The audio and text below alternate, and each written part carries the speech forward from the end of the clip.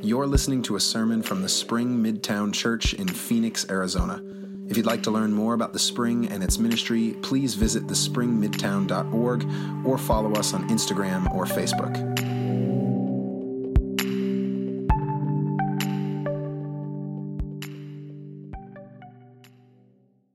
If you are walking through the mountains of Peru, you will find a desert that will feel like a completely alien landscape.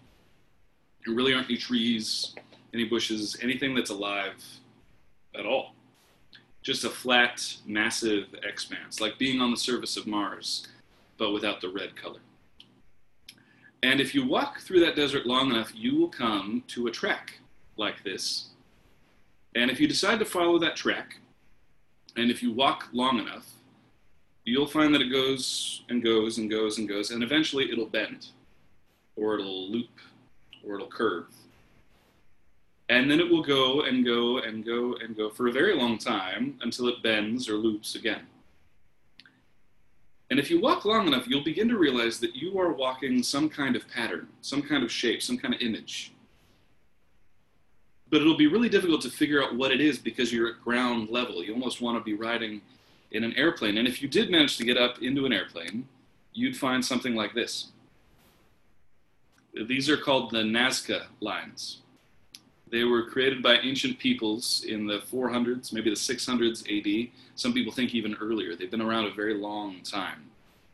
These massive shapes in the desert. They cover roughly 20 square miles in this desert range in Peru. And there are many questions. Why were they created? How do they symbolize something? They're attempted to communicate. Nobody really knows the purpose of these things. And why is this guy waving? He's not really waving, by the way. I just think that's funny.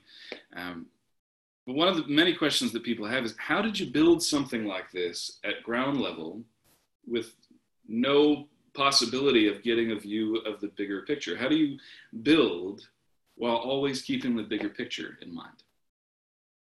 And you'll have that same question as we read through the book of Nehemiah today. Would you turn with me to Nehemiah chapter 2? We're going to be at verse 1. We're continuing in a series called #Here, Now, Us, because there's an urgency to this book. Nehemiah chapter 2, we're going to read a few verses, and then we're going to stop, and then we're going to come back to this. So leave a finger or a bookmark in it. Nehemiah 2, starting at verse 1. In the month of Nisan, in the 20th year of King Artaxerxes, when the wine was served to him, I carried the wine and gave it to the king.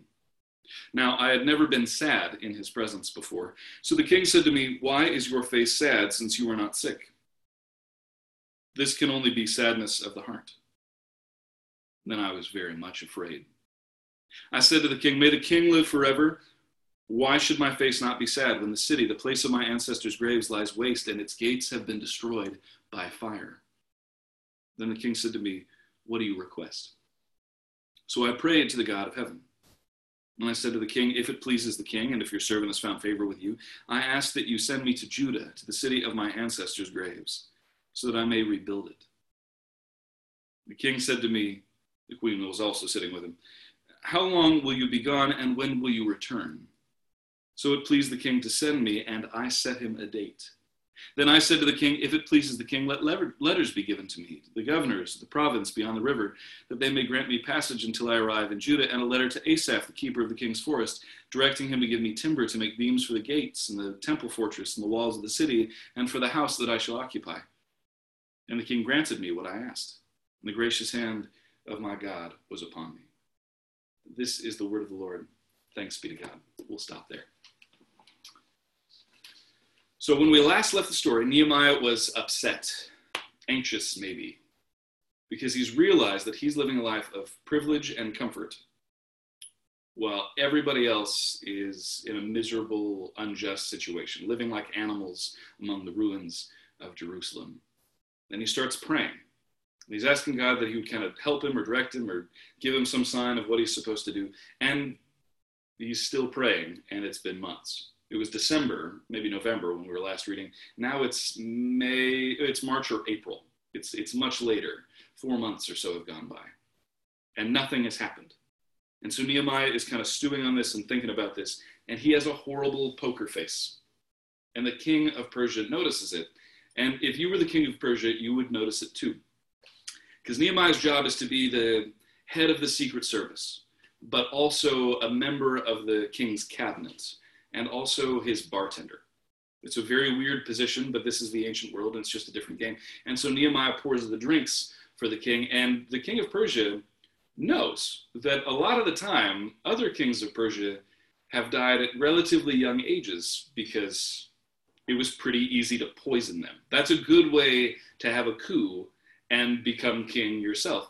And so when you have the guy who you trust more than anybody else, because he tastes your drinks before you taste your drinks, and something seems a little off, you would immediately lock in to that body language. You're going to pay very close attention to his emotional state and his facial expressions. You're going to have studied him all the time, but now something seems wrong, and you're thinking, is he queasy? Is that, I don't want to be queasy. What's going on? What's going on with him? And all of a sudden he starts calling out Nehemiah, and he says, hey, your face is not good. Things see what you do not seem like yourself. Are you sick? You're not sick. You're not sick, right? That's not what's going on here. This is like this brokenheartedness, right? There's some girl problem or something. And there's this long pause. And Nehemiah says, "O king, live forever. It's that I'm thinking about my people and my ancestors and the city that lies in ruins." Oh, wonderful. That's great news. Oh my gosh, I'm so glad to hear that you're okay, that you're not feeling sick. That's your health and your happiness is all I'm worried about. Oh my gosh, that's wonderful news. Yeah, what do you need? How long is this going to take? What's going on? When will you be back? But from Nehemiah's perspective, this is a very different conversation. From Nehemiah's perspective, this is a terrifying conversation with the king of the world. And the king of the world is someone you don't really want to annoy. So he's been thinking and wondering about this and wondering if God will give him a sign, and also not really sure if this is really the right time to do something or to say something or when the right time is. And he's still thinking about it. And he's thinking, I'm going to have to eventually shut up. I have to put up or I have to shut up. I can't say that I care about this injustice, and I can't keep praying and then living my life of luxury. Like, I'm going to have to do something and take a risk, or I'm just going to have to acknowledge that I'm a self-absorbed person and I don't care about all these people who are dealing with all this injustice. They're going to be sad and I'm going to be happy, and that's just the way that it is. And so he's thinking about all of this when the king just calls him out. And he says in verse 3 and verse 4, "I was very much afraid." And he should be. It is a terrifying thing to do something great. If you're ever going to do anything significant, it will involve risk, it will involve pain, it will involve hard work. Ask anyone who's ever accomplished anything of note. They would all say the same thing. It wasn't easy. There were a lot of sleepless nights. I had to work really hard for this. This was really difficult. And those who followed Jesus along the way would say, yeah, honestly, we were frequently just on our knees praying because we knew if God didn't show up, we would be lost. Now, one of the ways to know, right, one of the ways to get a sense of the big picture when you're living at ground level is to realize there's this opportunity in front of you that's risky. An opportunity in front of you that's risky. And I've known lots of people over the years who have seen that and taken it. People who've said, man, foster children, that's going to be hard. And they bring them into their house, and it is hard. It's a big risk. You have to give something up. Folks who have lived really comfortable, cushy lives, who've realized that there's this nonprofit over here that really needs help. And so they step away from a decent income and from life and security, and they go and they work really hard for a long time because, well, that's what God is calling them to do. I've known folks who live in relative comfort and security who realize the privilege and the power that comes with it, and they use that really well. While other people they know are buying third or fourth houses, other people they know are touring the world, these people say, how do I use my resources for the kingdom of God? I've known teachers who are relatively secure, living with decent jobs in a good school district, who realize that there's a low-income school district just down the way.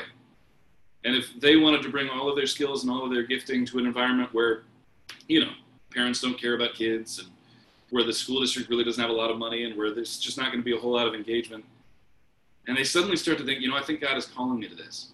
I think he's calling me to step into this environment that I might raise up a new generation of kids. And that's risky and it's going to be hard. But I get the sense that that's what God is doing in this moment. Nehemiah is just living his life when all of a sudden the king of the world says, so what's going on? And he tells him. And the king says, so what do you want to do? And that's when Nehemiah prays. And prays. And prays. All of a sudden in that moment, right, it's just a quick prayer to God. But really we know he's been praying for months about this. This isn't just a one-time thing. He's been thinking about what God might be calling him to do. And it is a risky situation.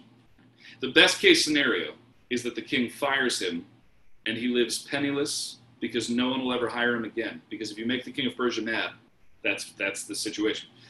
The worst case scenario is he dies a slow, painful death. Because the Persians are pretty good at torturing people they don't like. And then the middle ground is he dies a quick, painful death or prison. Because Nehemiah basically has to say, at some level, you're not running your empire well. These people that you don't care about, who are being governed by people you're managing, are being governed badly. So you're doing a bad job, and the people you've appointed and managed are doing a bad job.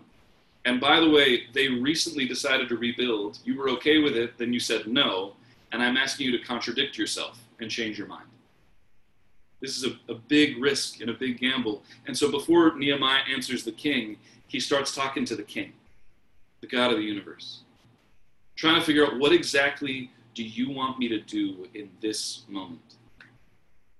One of the ways you can get a sense of the big picture, pray. Talk to the God of the universe and see what he might do or what he might say. I love the book of Nehemiah because it's sneakier than other books of the Bible. If you read the book of Exodus, you always know what God's eye view of the story is going on. You always know what the 50,000 foot view of the story is because God will tell you. Watch me light up Pharaoh with some frogs. Watch me part this sea. Watch me, do damage to your enemies. Watch me rain bread out of the sky. Watch me turn that bush on fire. Watch me turn it off. Amazing. In the book of Nehemiah, it's a lot more like your normal experience and my normal experience, where we say, well, I'm not really sure what to do, but I know God's calling me to do something. I see this risky opportunity in front of me. I'm praying a lot. I feel like I might need to make a move right now. Is now the time? I'm not sure what to do. Nehemiah is having the same experience that you have on a regular basis when you're trying to figure out what it's like to follow Jesus. There's a pastor named Mark Batterson who talks about this, and he says, it's been my experience that signs, miracles, follow decisions. That it's not often that God just gives you a neon sign, right, about what you're supposed to do or who you're supposed to marry or what the next step in your life is. Do you tie your left shoe before your right shoe, that kind of thing. It's more that you start moving and then God starts moving. Sometimes you start moving and you realize God's already been moving and you're actually moving in the wrong direction. This is the way you overcome spiritual inertia and produce spiritual momentum is by making tough decisions. And the tougher the decision, the more potential momentum it will produce. The primary reason most of us don't see God moving is simply because we are not moving. If you want to see God move, you need to make a move. Because at one point, we needed a drummer in our church. And we knew that we needed a drummer, and we had nobody to drum. He said, I knew that would take some kind of risk from me, and so I bought a drum set for $400. Because if we ever had a drummer, we would need a drum set. I bought it on Thursday. Sunday, our first drummer showed up. And he was good. He was part of the U.S. Marine Corps band. He was amazing. And that doesn't mean that God always answers our prayers in 3 minutes or 3 hours or 3 days. But there's something to be said for praying and waiting with expectation to see what God will do, making moves and seeing if doors open, and starting to pay attention to how God might be moving in the world around you. Now, we've talked from time to time about the prosperity gospel and how that's just no good. The idea that, if you ask God for something, he acts like a genie and he gives you everything you want whenever you ask in the right ways. So it's just not true. And yet at the same time, we know that God really does answer prayers and really does do amazing, powerful things in the world. If we're looking for them and if we're expecting them, we'll see God do remarkable things. We'll see his spirit move in remarkable ways. I have known people routinely who've taken huge risks for the gospel and have wondered how they're going to buy groceries 6 months in. and they've just prayed about it because they don't know what else to do. And at their back door, they will hear a knock while they're praying, and when they're done praying, they go outside and see grocery bags and then several $100s in cash tucked away in one of the bags. No one takes responsibility. They didn't tell anybody they were in need. It just sort of happens. I've known people who've been given cars, not Lamborghinis, but a $400 car that'll get you from A to B. Like that's, sometimes God just does amazing things. You notice, there's an old Christian joke, you notice that when you pray, there are more coincidences. The more often you pray, the more coincidences there tend to be, and that's really what we should expect. I'm actually the product of one of those amazing coincidences. My mom, many years ago, was working at a church, and she was kind of tired of doing a lot of the work she was doing alone, and she was kind of tired of being single, and so she was talking to some friends about this. She had some good Christian girls in her life who loved her, some of whom were married and wise, and they just would talk regularly, which, by the way, is a good thing to bring into your life. She was like, I just feel like God might be doing something, and he might, but I don't know what it is. And so they started praying a lot, and they came up with a list.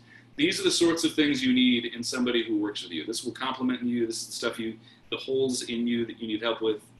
And these are some of the things that you might need in somebody that you were dating, because they knew her really well and they cared about her. They made 2 lists, and they just started praying about the lists. It wasn't eye color, by the way. It was personality traits and who they were and the kind of faith that they had. A couple of days later, after praying over the lists, my mom goes to a meeting that is terrible. At a completely different church, a guy's running it, just awful. Nothing good happens in the course of the meeting. And she's walking out thinking, that was hours of my life. I'm not getting back. I just can't believe what a waste of time that was. I can't believe how naive those people are. She's thinking all these things, and she heads to her car, and like a minute after she walks out of the building, she hears a door open with a slam, just really loud. And she turns around, and there's this guy walking out, and he says, that was just the worst meeting I've ever been to in my life. That's out loud, loudly in a parking lot. That is time I'm never getting back. I can't believe how naive those people are. He's saying everything that she's thinking in that moment. And gets a little closer because they're parked next to each other. And they say hi to each other, and she's about to drive away, and he starts talking about how there's just this church he's been looking to be a part of, and he can't seem to find it. And he says, look, this is the kind of person I am. This is the kind of stuff I like to do. This is the kind of church I'm looking for. This is the kind of ministry I want to get involved in. And he is literally ticking things off the list. And he ends by saying, do you know a church I could get involved in like that?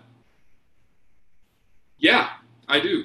And as he got more involved in the church and really was the kind of person they'd been praying about, it turned out he was the other kind of person as well. It was unbelievable what God did. I am literally the result of people realizing that God is calling them to do something and trying to figure out what that looks like at ground level.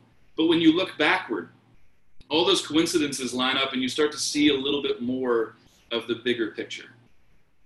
That's what reading the book of Nehemiah is like. And so he can say in verse 8, the hand of my God was gracious with me. Because initially this story looks like Nehemiah is going to get in trouble, and pretty quickly you realize the Persian king is only asking questions. He's acting like he works for Nehemiah. So Nehemiah is really stressed and anxious about this conversation, and the king goes, so what's going on with you? So what do you need? So how long are you going to be gone? When are you going to be back? And that's it. He's acting as though Nehemiah is in charge. And believe me, Nehemiah is nowhere near in charge. This guy is the king of the world, and suddenly he's acting like Nehemiah is someone he needs to do a favor for.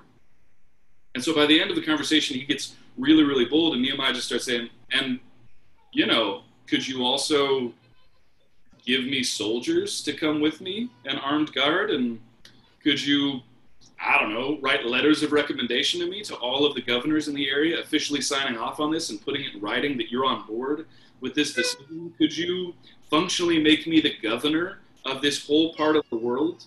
And by the way, would you mind paying for the entire project? Would you talk to the guy in charge of the king's forest and, you know, tell him to give us all the lumber for the gates, the fortress, all the buildings we're going to build, and my own house? Sure, says the king. And the hand of my God was gracious upon me. How do you know when you're a part of the bigger picture? Well, you get a sense that God is calling you to take a risk, and it might be a big risk. And I don't want to minimize that and say, well, it won't cost you anything. It will cost you things. There will be huge obstacles in your path.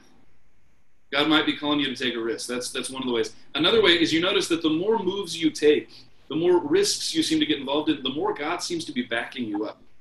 the more coincidences seem to be happening. And that's why actually some of the people I know in my life who I really respect, they would say, if you want to test your faith, if you want to find out if you really want to believe in God, if you want to actually grow your faith and believe in God more, take some risks.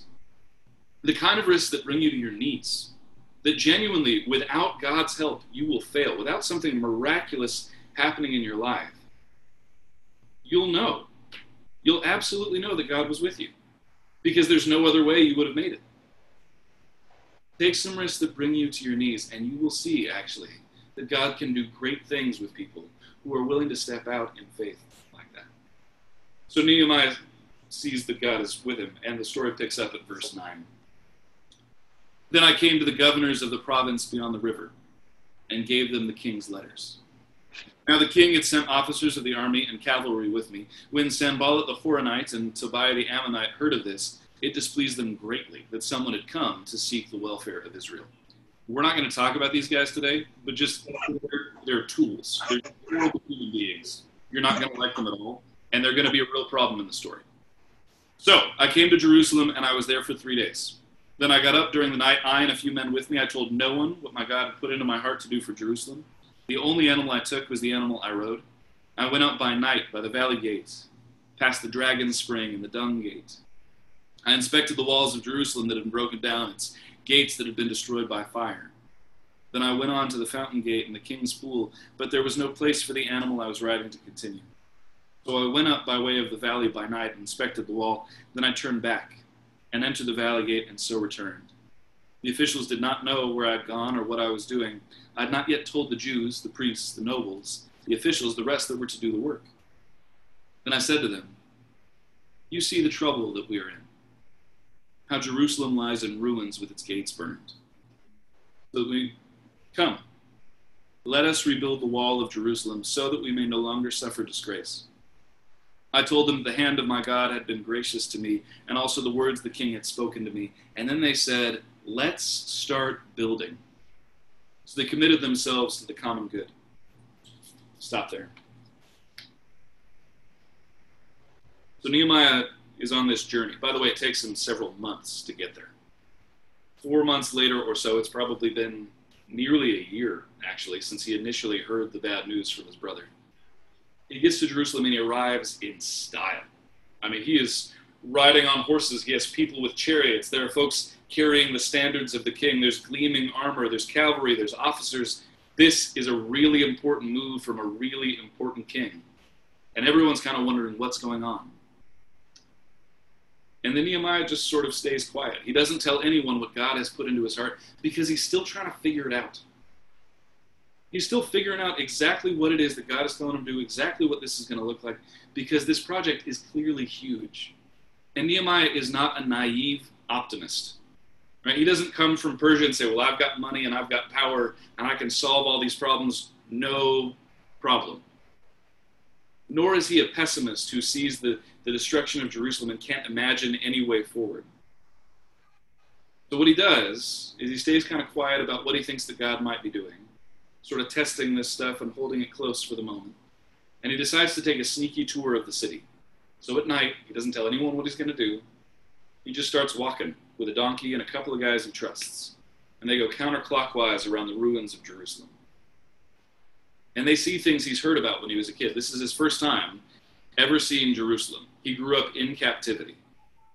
He's heard about Jerusalem from his uncles and his grandparents, how it was this gleaming city, a place that called you home with silver trumpets, how the temple of God stood there with gold and the beautiful palace that Solomon had built. He's going to landmarks that everyone's talked about, and they're ruins and rubble on the ground.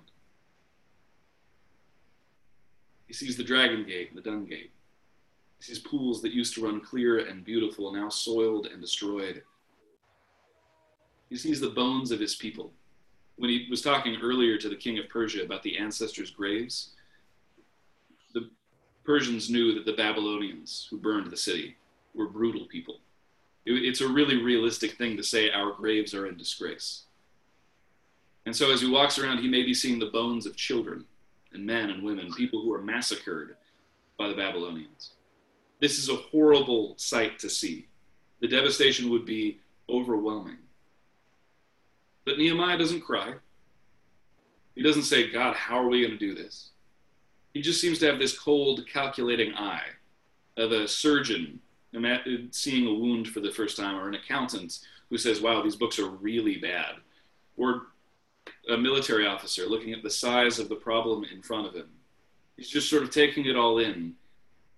And when he comes back to Jerusalem, when he meets people in the morning, when he brings this kind of group together and starts talking about his vision for the city and what God has put into his heart to do, he seems absolutely confident that they can rebuild. Look how bad it is, he says. Let's start rebuilding. Another way you can know if God has called you into this bigger picture, even though you're at ground level, is you start to have a vision beyond the present moment. You start to be able to see beyond the present circumstances, and you begin to believe in hope that God could do something greater than what you see in front of you, that what looks impossible in front of you is actually something that God is about to do something miraculous with. This is something we see time and time again in the Bible, but the truth is, if you know any old Christians, they'll say, I've seen that time and time again in my life. Time and time again in my life. And that's a really important thing for us to hear, because we live in a time where people are good at seeing the problems in front of us. It's a very pessimistic age we live in. We've been taught to think critically, which is great. Critical thinking is amazing. I learned it in school. You probably learned it in school. Some of you as teachers are learning to teach critical thinking in school. It's great. And critical thinking is a way of looking at the world where you're constantly kind of evaluating the lens through which other people are telling you their stories. So if you read a history book and you hear about how America won the West, you'd say, okay, but that's the story as told by the people who won. What parts of the story are they leaving out? What issues in the story are they kind of overlooking? What places are they kind of whitewashing and making look better than they actually were? And we've learned to kind of do this with everything, to kind of demythologize every story we hear, everything that's happening, any vision that people put in front of us. It's like we've been taught to drive a bulldozer around, pushing the landscape of bad ideas, clearing things away. And that's great. But the point of driving a bulldozer and clearing a landscape is so that you would begin to build again. And that's the problem.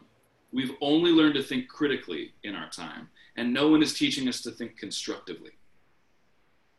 You have to learn to think constructively if you ever want to build something, if you ever want to lead, if you ever want to do something great for the kingdom of God, or really just in your own life in general.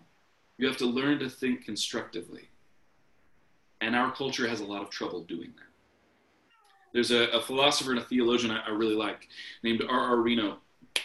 And he says, it's like what we've been taught to do is go to a train station. If life were like a train station, what schools are teaching us to do and what the culture around us is teaching us to do is to avoid the wrong train, which is great. It should definitely be your goal at a train station to not get on the wrong train. But the problem is we're so paralyzed by finding the wrong train that we never get on any train at all. And that also is the point of going to the train station, not just to avoid the wrong trains, but to get on the right one. To learn to commit in that way, to a way of learning that involves faith and hope.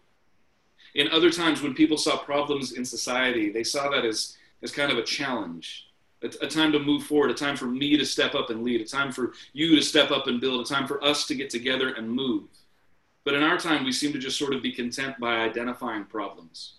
And you've seen it everywhere, right? There are an unenviable number of pastors who in sermons have said something that blows up the Twitter world and blows up the Christian blogosphere, and everyone has something to say about how it's wrong, or some song that some musician has done and why that's particularly offensive, or something that some politician does left or right and why they shouldn't be doing it.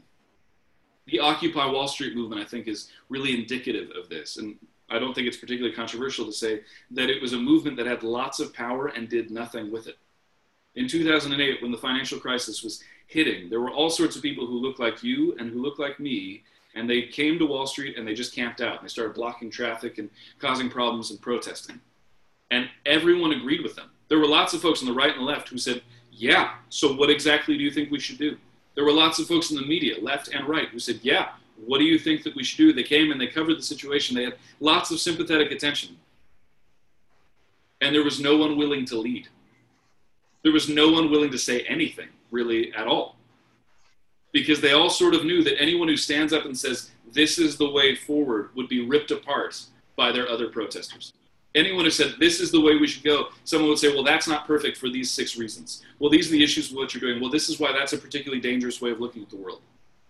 And so no one was willing to step up and say anything. And that, I think, is the climate we live in, where politicians left and right have trouble saying or doing anything. And it's why fewer and fewer wise people even want those kinds of jobs. Because it's really an ego exercise. It's really something to do if you're the kind of person who doesn't really care what other people think. It's not something where you go and you work together and you build something together. We need to be a different kind of people, you and I. People who are committed, this says, to the common good, committed to working with one another, committed, actually, to the world in which we live. Can we learn to love the world enough that we want to change it, and yet see problems in the world that we want to change? Can we do both of those things at the same time? Not be either optimists or pessimists, but people who are committed to building and rebuilding. Because we live in a time where the world is ruined. COVID definitely is destroying all sorts of things around us. The racial tension around us, seriously destroying us. Those of us who have seen kind of the way that people can't talk to each other in the world. There's ruins all around us, but in many ways, these aren't new things. These are just symptoms of an existing problem. But we don't know how to think constructively. And you and I, as the church, we are called to rebuild. Let's rebuild together, Nehemiah says, after seeing just how bad the problem is, after seeing just how dangerous the situation is, just how impossible it all looks. He comes and he says, let's rebuild. And all these people who have lived there for years, who have seen the same problem, suddenly catch the same vision. I mean, who is Nehemiah? This guy who's never lived here, who's been here for a few days, who's seen the city. And somehow there's something in him and the way he talks, and the way he talks about what God has put in his heart. And the way he says, look, this is what the king has said, and this is what I've seen, and this is what I think God is calling us to do, and I think this is the way forward. And people say, yeah, let's do that. Let's work together. And you, God is calling you today to do something. And I think some of you probably already know this. You've been feeling it for a long time, and you've been thinking and wrestling with stuff like this. Like, I know that I'm called to make some kind of impact on the world. I see at ground level, but I know there's a bigger picture, and I know that there's real injustice around us, and I know there's some real hardship around us, and I know that God is calling me to do something. I'm just not sure what it is yet. The question is whether we'll be bold enough to make those moves, whether we will read this book and start living this way. There's an old G.K. Chesterton quote from a book that he wrote, and he says this: the point is not that the world is too sad to love or too glad not to love. The point is, when you do love a thing, its gladness is a reason for loving it, and its sadness is a reason for loving it more. Can a person hate it enough to change the world? Can he love the world enough to think it worth changing? Is he enough of a pagan to die for the world, and enough of a Christian to die to it? Can we love the world enough to want to change it? Can we hate the world enough to see that it needs changing? Can we love the church enough to change it? Can we hate the church enough to see that it needs changing? Can we be people who are absolutely committed neither to being optimists nor pessimists, but people who are willing to build? To build in this time where we need builders. Not anyone else who's going to throw stones and tear things down. People who are going to build community and work together and commit themselves to the common good in the name of Jesus Christ. Friends, we are called to build in light of the big picture. And it's hard to do, but Nehemiah's story can lead us in that way. Here, now, us. Would you pray with me? Lord Jesus, we thank you